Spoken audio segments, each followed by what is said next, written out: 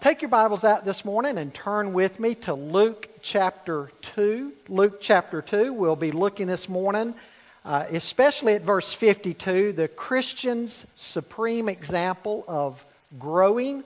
Would you stand for the reading of God's Word, please? We'll begin in verse 41. Luke says, "Now his parents went to Jerusalem every year at the feast of the Passover, and when he was 12 years old, they went up according to custom. And when the feast was ended, as they were returning, the boy Jesus stayed behind in Jerusalem. His parents did not know it, but supposing him to be in the group, they went a day's journey. But then they began to search for him among their relatives and acquaintances. And when they did not find him, they returned to Jerusalem searching for him. After 3 days, they found him in the temple, sitting among the teachers, listening to them and asking them questions.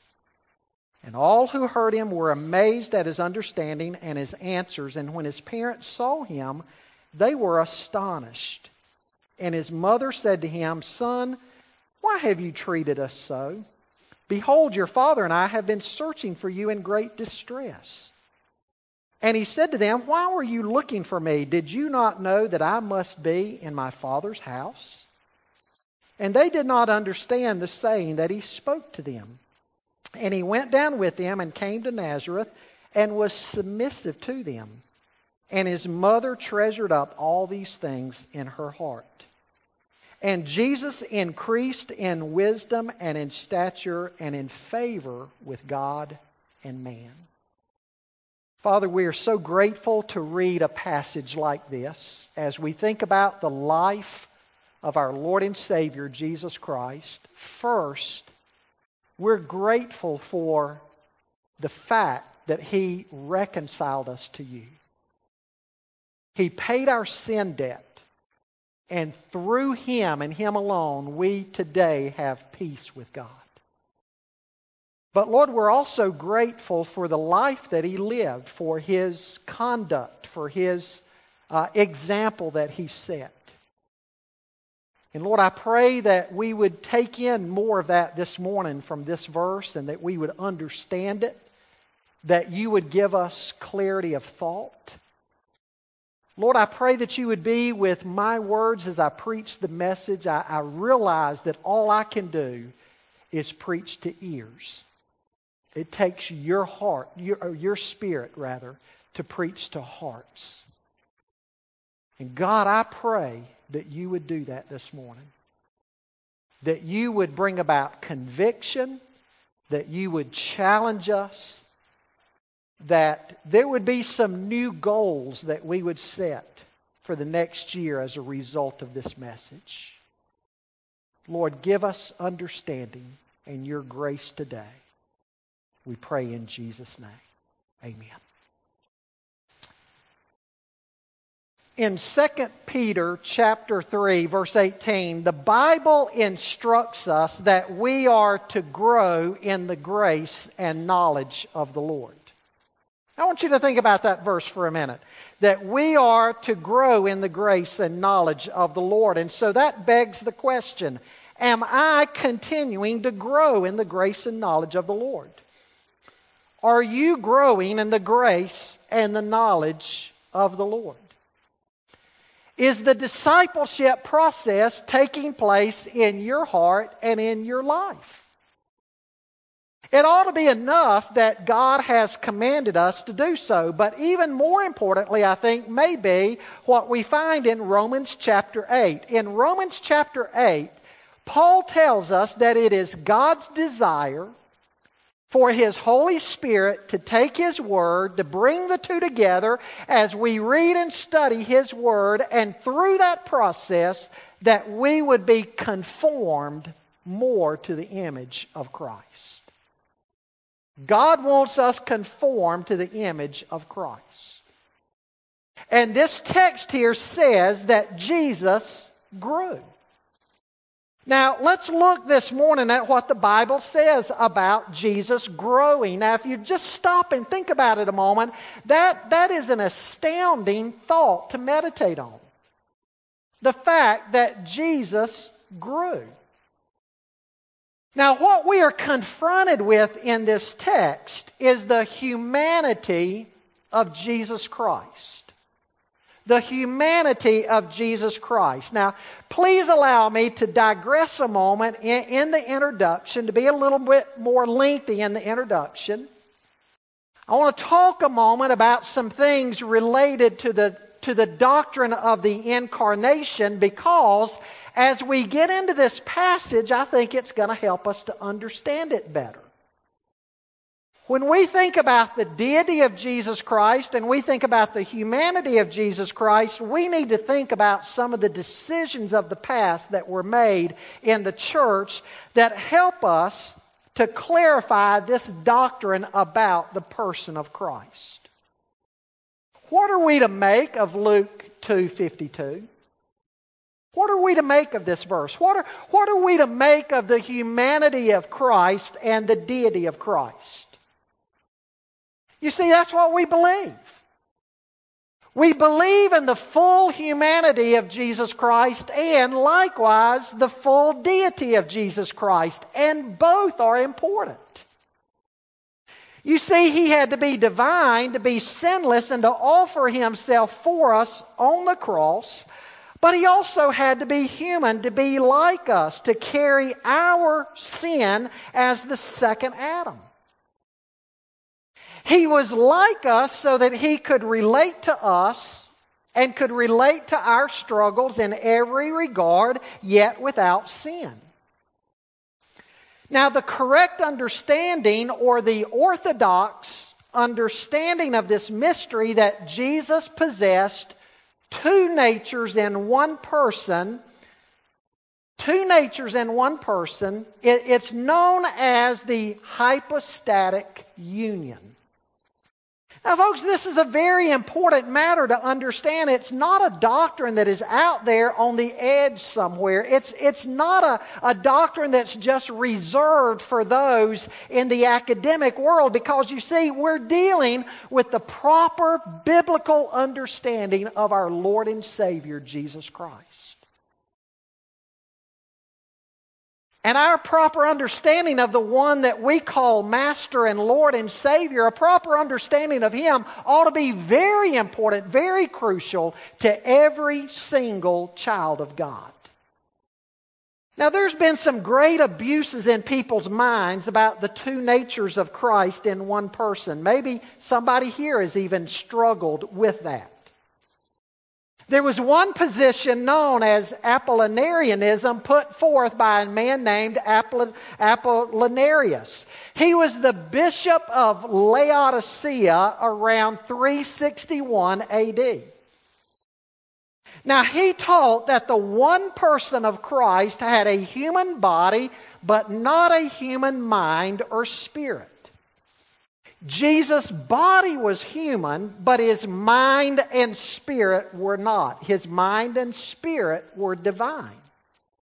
Now, of course, that was a position that was rejected as being unbiblical and heretical. And then there was Nestorianism. Nestorius was a popular preacher in Antioch, and then he became the bishop of Constantinople in 428 AD. He taught that there were two separate persons in Christ. There was a human person and a divine person. And so as Jesus was walking around on this earth, He always had two different people doing battle within Him. Sometimes the human person took over more, and sometimes the divine person, depending on whatever the circumstance may demand. Again, that was a position that was rejected. Finally, there was monophysitism. This was popularized by Eutychus, the leader of the monastery at Constantinople. Now, he taught that the nature of Christ was taken up and absorbed. The human nature of Christ was taken up and absorbed into the divine nature, so that both natures were changed somewhat and formed an entirely new third nature. Now think of it this way. Let's say over here you have a tall glass of water. And over here you have a single drop of ink. And you take the drop of ink and you put it into the glass of water, and the water seems to completely absorb the ink. The ink's still there, but the water overshadows it. The water absorbs it. And now what you have is neither pure ink nor pure water. You have some kind of hybrid between the two. That's what Eutychus taught. And again, that was a position that was rejected. And so thankfully along comes the Council of Chalcedon in 451 AD and what all they had to say about this. And folks, all of this is very important, whether or not you realize it or not.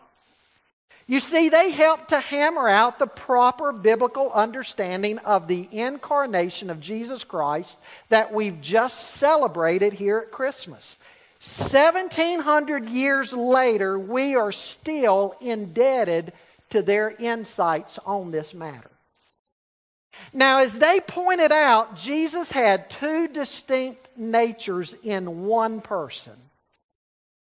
Two natures in one person. Each is complete. Each nature is fully preserved, but in one person.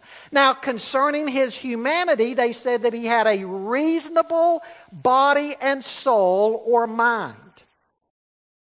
For example, if you were to have walked up to Jesus, if you were alive back when Jesus walked the earth as a man, and you walked up to Jesus when he was 4 years of age, and you asked the 4-year-old Jesus, Jesus, can you tell me about this man named Einstein that's going to live centuries from now? And tell me all about his theory of relativity and explain for me E equals mc squared. Could Jesus, 4 years of age, say, yeah, sit down on this rock over here and I'll explain all of this to you in detail? Could Christ have done that 4 years of age? Now, careful how you answer that question because you might be a heretic. You see, that's what they were dealing with. They were dealing with truth and they were dealing with heresy. They came up with their famous statement concerning his humanity that Jesus had a reasonable body and mind. Yes, in his deity, he knows everything. He's sovereign God. But in his humanity, no, he did not. And that's why he said on one occasion, no man knows the hour of my return. Not the angels in heaven, nor even the Son of Man, but only the Father. And so there were things in Jesus' humanity that he did not know. He had to grow. He had to learn. Now, it's a mystery, I know, but as fully divine, yes, Jesus knows everything, but in his humanity, no, he had to learn, much like you and I learn. And so in the incarnation, you have the hypostatic union, the union of both natures, the deity and the humanity of Christ, each nature complete without destroying or altering the other nature at all. Two natures in one person. Not two natures in two persons, nor two natures creating an entirely different third nature, but two natures in one person without either nature destroying or diminishing the other. Two natures in one person. We know that on the one hand, Jesus is fully divine. He's the second person of the Trinity. He's sovereign God. And God is fully complete. You can't have God growing or learning because God is omniscient. God knows everything. God is omnipresent. If God had to learn, at any given point, then He would cease to be God at that point. As sovereign God, God knows everything. But keep in mind that Jesus wasn't just fully divine, He was also fully human. He was the God-man. And so as a man, He had to learn. Think of that. He came to earth as a man. Paul says in Philippians 2, who although He existed in the form of God, did not regard equality with God a thing to be grasped, but emptied Himself, taking the form of a bondservant and being made in the likeness of men. The Bible says that He did this that He might be our sin sacrifice and that He might taste death for everyone. Also, He did this that He might experience everything that we've experienced and be our example and also be our sympathetic high priest. The writer of Hebrews says in Hebrews 4:15, "For we do not have a high priest who cannot sympathize with our weaknesses, but one who's been tempted in all things as we are, yet without sin." Now, folks, you and I ought to be grateful for that. Because today as we go before God in prayer, the Bible says that Jesus is He's at the right hand of the Father and He is our advocate. He's making intercession for us. And the one who is there at the right hand of the Father making intercession for us understands what it's like to face all the struggles that men face because He's been here. He walked in our shoes. And so we have a high priest, we have an advocate who's able to intercede for us sympathetically and empathetically because He was a man. And so while Jesus never sinned in His humanity, we learn something astounding here in Luke 2. We learned that Jesus grew. And being that example, it was necessary for Him to grow just like we grow. Now, folks, the gospel writers don't tell us very much about the childhood years of Christ.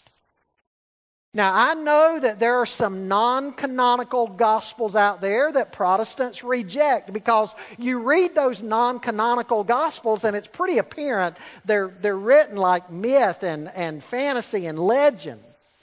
They're not on the same ground at all as our four canonical gospels. When we come to the four canonical gospels, we see that there's very little recorded about the life of Jesus in His childhood. And so I'm glad that Luke includes this passage for you and I to read.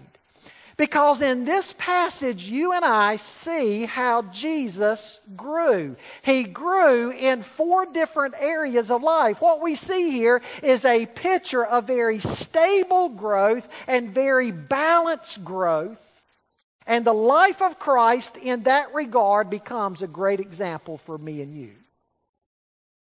Now, the first thing I want you to take note of this morning is we are to follow the example of Jesus in growing intellectually. In growing intellectually. The Bible says here in verse 52 that Jesus kept increasing in wisdom.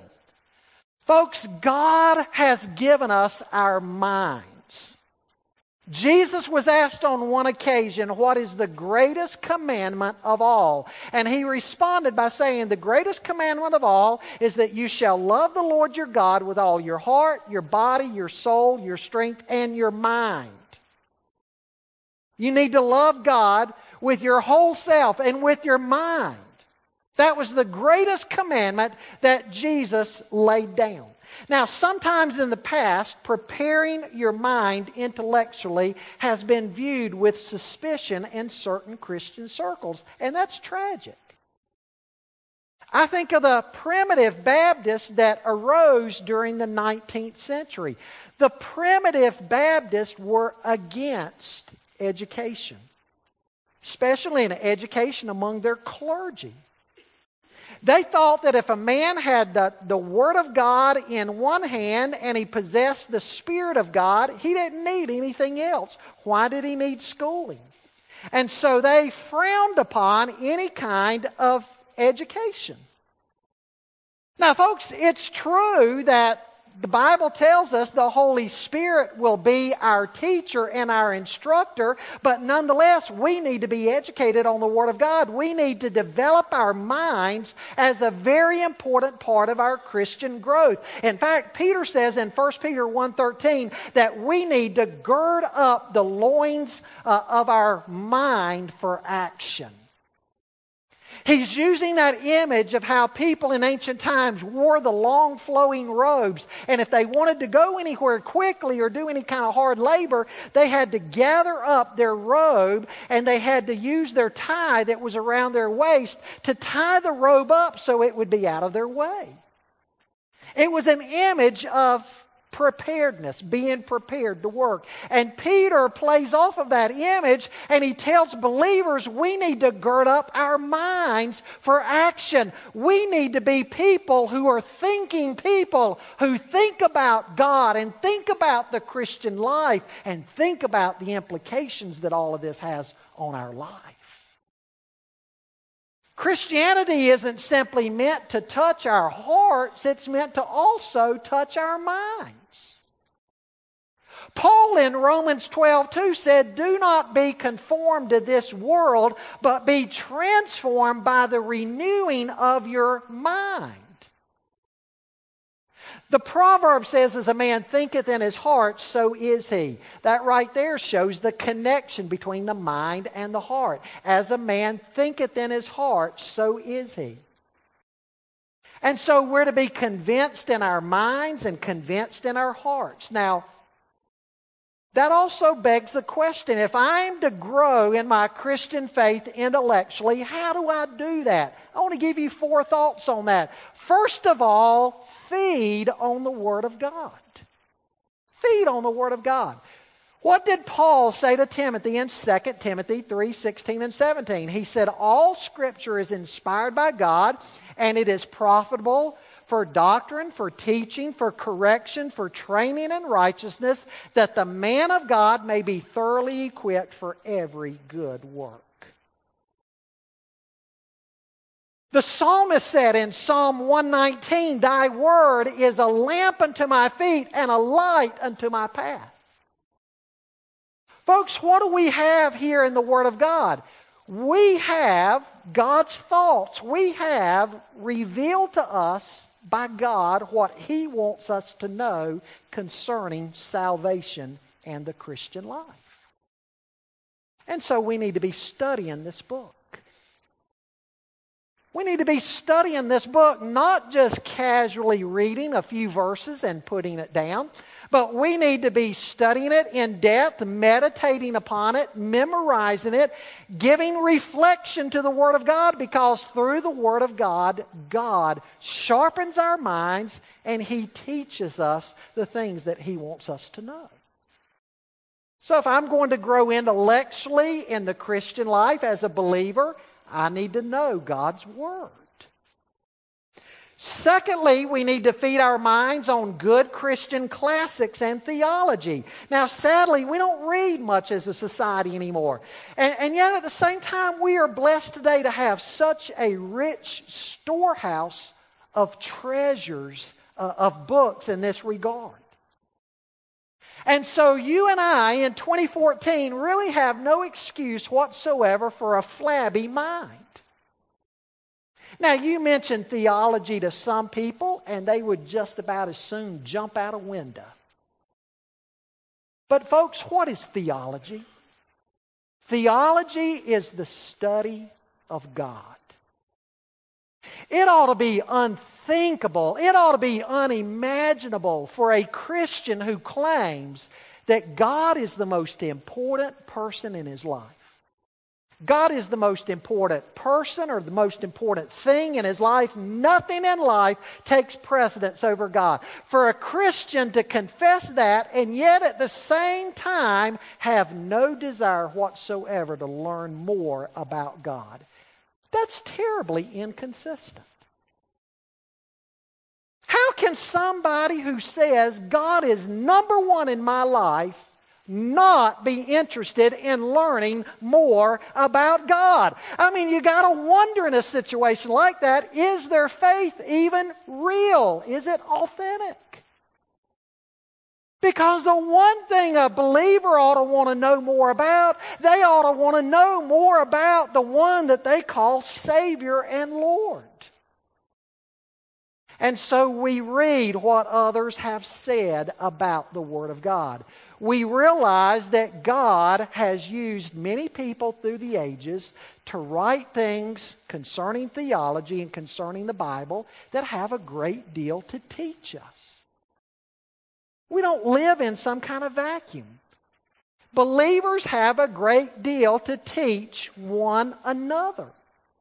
And as we read what some of these great writers of the past have written, it has a way of enriching our lives, expanding our thinking on the Bible and on a relationship with God, and helping us to live life as a better Christian. And so we ought to feed on biographies about missionaries, biographies about Christian leaders, different books that tell us things about the doctrines in the Word of God and help illuminate these doctrines to our mind. These ought to be things that are very interesting and desirable for a follower of Jesus Christ. Folks, shame on us today as the church. If all we're doing is reading the Sports Illustrated and this kind of magazine, this kind of book, all kinds of things about the world, everything that's out there, but we're not reading anything that will grow us in our faith. What a tragedy that is. So feed on the Word of God and feed on books that Christian authors have written that will enrich your mind and your heart. Thirdly, we need to realize this is a lifelong challenge. At 92 years of age, Oliver Wendell Holmes, one of our greatest Supreme Court justices of the past, was reading in his library, and a friend asked him what he was doing. He smiled and he said, "I'm improving my mind." 92 years of age, I'm improving my mind. Cato, the Roman scholar, started studying Greek when he was in his 80s. Somebody asked him why in the world he would start studying a new language when he was in his 80s. You know how he responded? He said, "Because it's the earliest age that I have left." I've told Dr. Willis before, this is where I think he's been a great example to the church. In his 80s. He's still digging. He's still learning. Still taking courses. He handed me a flash drive last month and wanted me to hear a lecture. A university professor that he'd been taking a course and listening to and wanted me to hear it. He's always challenging himself that way, realizing that learning as a believer ought to be a lifelong pursuit. Folks, the people who have impacted the church the greatest, you think of some of these great minds in Christian life. And their books that have written and what they've done to challenge us. I think today of all the writings of Alexander Maclaren. He was known as a prince of Bible expositors. You can get the complete works of Alexander Maclaren, still a favorite among preachers today. Alexander Maclaren dedicated himself to the ministry, to preaching the Word of God. He said, "I'm going to devote myself, I'm going to be about one thing, and that's learning and knowing the Word of God so I can communicate it to my audience." And he would set aside 60 hours every week to develop and study for one message, 60 hours. And when you read his expositions, you can tell the richness in them. He learned the Greek and Hebrew, the original biblical languages. Every single day he studied from the Greek and the Hebrew. Keep his mind sharp. G. Campbell Morgan, another giant of the Christian faith, who pastored Westminster Chapel in London. He was said to have impacted so many souls for Christ because he had such a great mind and a great soul. Somebody said they didn't know whether it was his spiritual intellectuality or his intellectual spirituality. But with such a hot soul and a full mind, he was able to go on and influence many for Christ, even down to the present day. Folks, think about us. Are we really prepared intellectually to be a witness of our Christian faith? Some of us rarely do anything whatsoever to prepare ourselves intellectually to be better servants of Christ. We do well. I do well. You do well. All of us to cut off the TV a little more and spend some time reading something that would enrich our walk with Christ. The truth of the matter is, if you're going to live out your faith in the postmodern marketplace of the 21st century, you're going to have to grow intellectually in your faith. You see, in generations past, you could tell people, I believe. Why do you believe something? I believe. It's a matter of faith. That's good enough. Just believe. But folks, you don't tell people today that. They want to know why. Why do you believe that? And why should I believe that? It's no wonder Peter said what he said in 1 Peter 3:15 when he said you need to sanctify Christ as Lord in your hearts, and you need to be ready to give a defense for the hope that you have within you. Could you do that? Could you give a defense of your Christian faith? If you bump into an atheist or agnostic in the workplace tomorrow and they ask you why you believe what you believe, would you be able to present a reasoned defense of why you believe? You see, we need to grow intellectually like Jesus did. He grew in wisdom, the Bible says.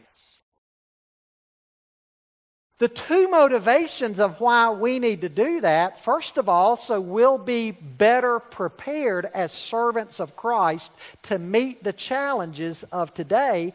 But secondly, and this ought to really be the one that gets us, secondly, just knowing that the one we call Lord and Savior grew in wisdom. That ought to be enough. That ought to settle the case right there for any believer, that if my Lord and my Savior grew in wisdom, then I need to grow in wisdom. Second thing we see about Jesus here. We're to follow the example of Jesus in growing physically. The Bible says here, He grew in stature. Now, we know that today there is an absolute obsession with the body. That's wrong. It's egotistical. It's fleshly. It's ungodly. The healthcare industry has gone nuts. It is a multi-billion-dollar business. There are all kinds of supplements and equipment and health foods and medicines and lotions and tonics and on and on. There's just a never-ending supply of those kind of things. And then if people still don't get the results that they want, they can go under the knife. Plastic surgery today has grown at an astounding pace. People have gone fanatical with their looks.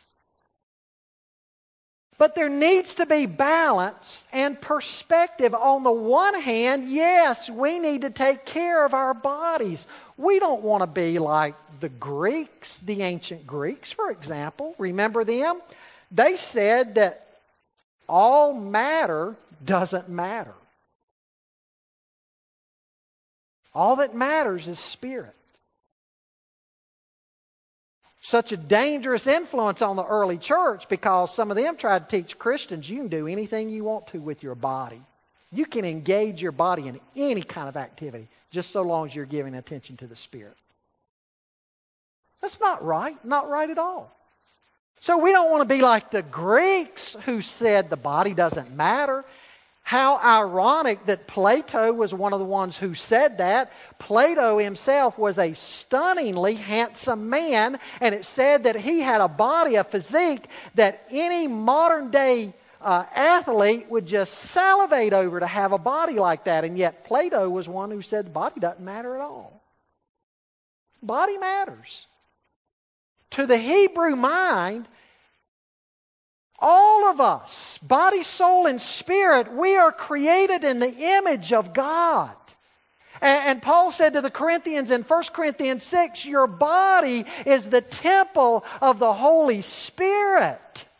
You've been bought with a price. Glorify God in your body. Your body matters. So be careful with the flesh. Don't worship the flesh, but take care of it. Eat right. Exercise.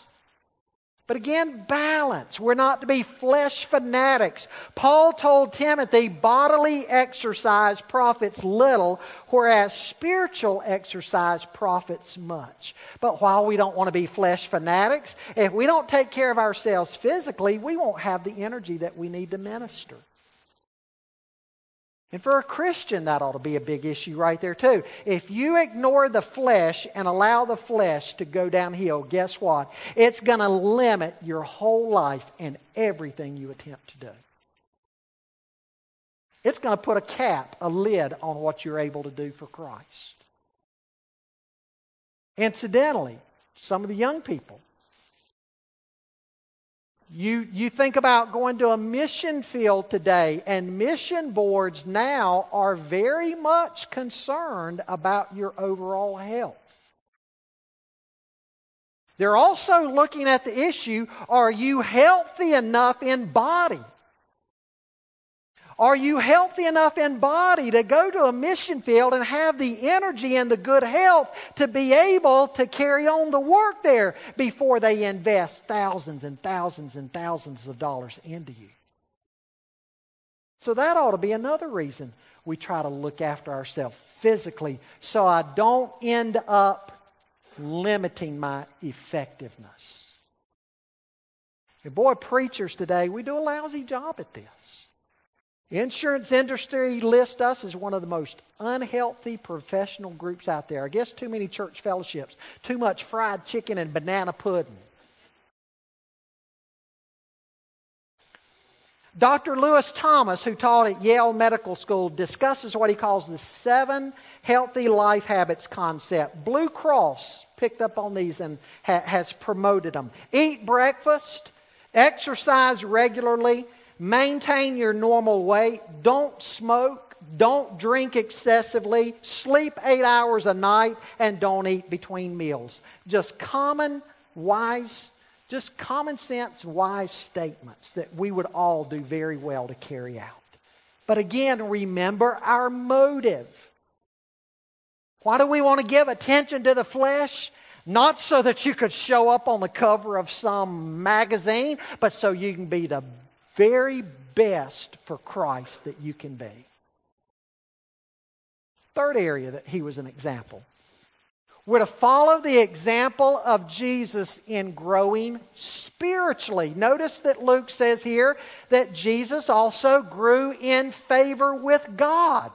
You remember the Uncle Remus story about Brer Rabbit and the Briar Patch? Brer Fox captured Brer Rabbit on one occasion and was ready to eat him when Brer Rabbit said, "Go ahead and eat me. Do whatever you want to me. But whatever you do, please don't throw me in the Briar Patch. Please. Anything but that." He finally convinces Brer Fox that the worst possible fate for Brer Rabbit would be thrown into the Briar Patch. So Brer Fox does that. Throws him into the briar patch. But instead of being the worst possible fate, it was life's greatest delight for Brer Rabbit. And from the briar patch, he cries out with great enthusiasm, "I was born in the briar patch. This is what I was made for." Now apply that story to your spiritual life. Spiritual life is something you were made for. It's what you were redeemed for. You and I were redeemed, yes, to be reconciled to a holy God, but we were also redeemed to go on and be discipled and glorify God. Grow in our love for God. Grow in our spirituality. It's what we were made for. We weren't made just to get saved and sit back and soak and be satisfied. We were saved to grow and be conformed to the image of Christ. Let me give you some principles of that. First of all, the principle of communion. We can grow spiritually by the principle of communion. I think of Jesus in Mark 1:35. It said before daylight, He'd gone out to a place of solitude and He got alone with the Father. Remember, everybody was looking for Him, and when they finally found Him, they said, "Lord, what are you doing? Don't you realize everybody is looking for you?" But it was important for Jesus that the first thing He would do was commune with His Father. Whatever it took, He didn't let anything press in on Him and take that away. The principle of communion. Getting alone with God. It's why I've challenged you to set aside at least 1 hour a week. Everybody, 1 hour a week that you're going to devote to prayer, to intercessory prayer. Communion with God. Second principle of concentration. Now, what do I mean by that? Jesus said in John 15, "I'm the vine, you're the branches, you can do nothing apart from me." We need to concentrate on Christ in our life and concentrate on His Word. Peter said in 1 Peter 2, we need to be like newborn babes with the Word of God, drinking it in, that we might grow thereby. And so concentrating on Jesus, concentrating on His Word, not letting anything interfere with that. Then the principle of addition. Remember what Peter said in 2 Peter 1? He said, God's given us everything we need in salvation, but He said, add to your faith. Peter said, add to your faith virtue, and to virtue knowledge, and to knowledge self-control, and to self-control perseverance, and to perseverance love. Because if these qualities are in you in abundance, you will not be unprofitable for the Lord. Addition. That's the part you and I do every day. Our determination to be all that we can be for Christ. Not only the principle of addition, but also the principle of subtraction. The writer of Hebrews said in Hebrews 12 that we need to lay aside every sin and all of the encumbrances. All the things in life that are going to hurt us as we run our race for Christ. The writer of Hebrews says we need to be willing to lay all of that aside. Subtraction. Then the principle of dedication, 2 Timothy 2, 2-5. Paul used the images there of the soldier, the athlete, and the farmer. And you look at all three of those, soldier, athlete, and farmer. And what are they known for? They're known for their dedication and their devotion. And Paul said to Timothy, you look at those three as an example of how a believer ought to be in his Christian life. Dedicated.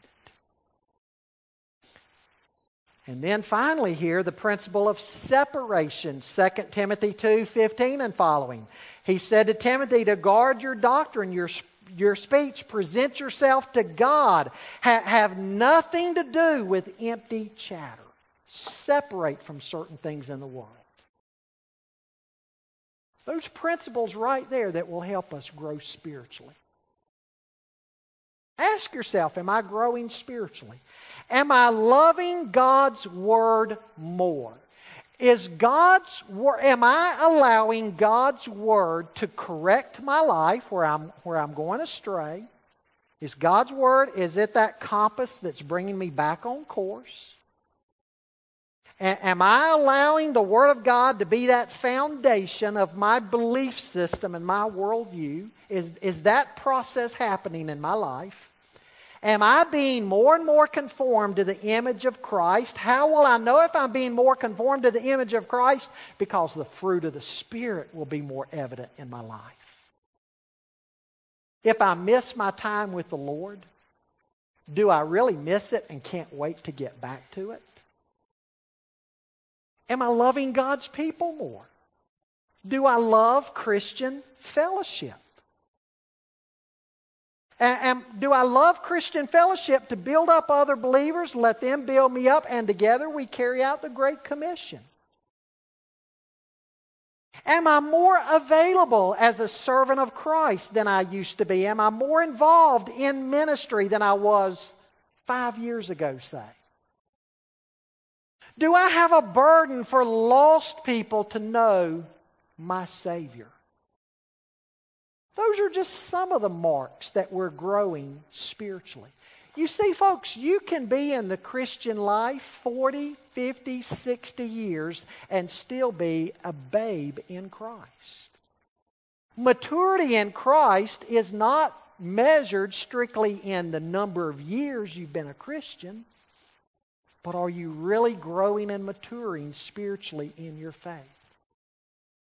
Lastly, we're to follow the example of Jesus in growing socially. Not only did He grow in favor with God, but Luke says here that He grew in favor with men. Now, folks, that's an interesting phrase right there, that He grew in favor with men, because we know that oftentimes in His public ministry, many fell out of favor with Jesus. But think about this. Who was it that fell out of favor with Jesus? It was the spiritually proud, the Pharisees, the scribes, the Sadducees, who thought they'd arrived already. They didn't need Jesus. But the people who recognized that Jesus was the Messiah, the sinners and those who realized they needed a spiritual doctor, they needed a Savior, they needed a Messiah, they were drawn to Christ. They gravitated to Him. I think of Zacchaeus going so far as climbing up in that tree because he wanted to see Jesus as Jesus. I think of Mary, the sister of Martha, who went into that room and broke that alabaster flask of ointment and anointed the feet of Jesus. I think of that woman in the crowd who said, I've just got to touch the hem of His garment. I think of all the crowds in Matthew 5 through 7, the Sermon on the Mount, that they flooded that area where Jesus was. They wanted to hear Him teach. They were hungry because they said, He teaches not like these other leaders we have, but one who has real authority. The multitudes of people couldn't wait to be around Jesus. He grew in favor with them. What was the key? They knew Jesus loved them. They knew Jesus loved them. Do people know that you love them? Doesn't mean you always agree with them, what they're doing or what they might believe, but do you love them enough even to tell them hard things when they need that? Are you a true Christian friend to people? Do they know that you love them? People will respond to that. Do people see authentic Christian faith and love in us? You see, where did we get the idea that as believers we're supposed to try to go out and be an offense to everybody? The gospel is an offense. Don't get me wrong. If we tell people the truth of the Word of God, that in and of itself will be an offense to some degree. But that doesn't mean that I need to try to add to that and just decide I'm going to be an offense. There needs to be hospitality in me. I need to be a friend to people. I need to reach out to people, care for people. I need to grow socially. Christianity is not some hermit religion where we shut ourselves off from everybody.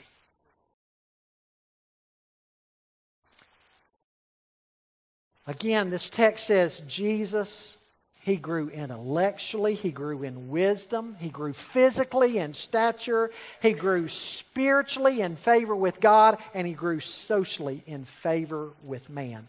I want you to think about your own life today. This past year, have you taken any steps to grow in these areas of your life? Have you grown intellectually in the faith? Have you committed any Scripture to memory?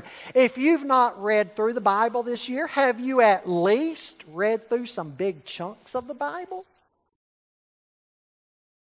What kind of goal do you need to make for 2015? That you're going to read more of God's Word. You're going to read more of Christian classics and theology and what writers have said that enrich our understanding of the Word of God. What kind of goals will you set for yourself to do that? How about your physical life? Are there things that you need to deal with to be a healthier person, to get on top of that? Do that. Again, the motive is so you will have the good health and the energy that you need to be a servant of Christ. But what do you need to deal with physically? How about socially? Are you sociable to be around? Are you gracious? Are you encouraging to others? Would lost people want to engage in a conversation with you? Grow socially. Commit every category, every area of your life to Jesus Christ. That in this next year, I'm going to take some steps to grow in each of these areas. Every single one of these areas. Because I want to present myself as a workman unto God, a workman who doesn't need to be ashamed. I want to be the best that I can be for Jesus. And if Jesus grew in all of these different areas, I need to grow in all those different areas.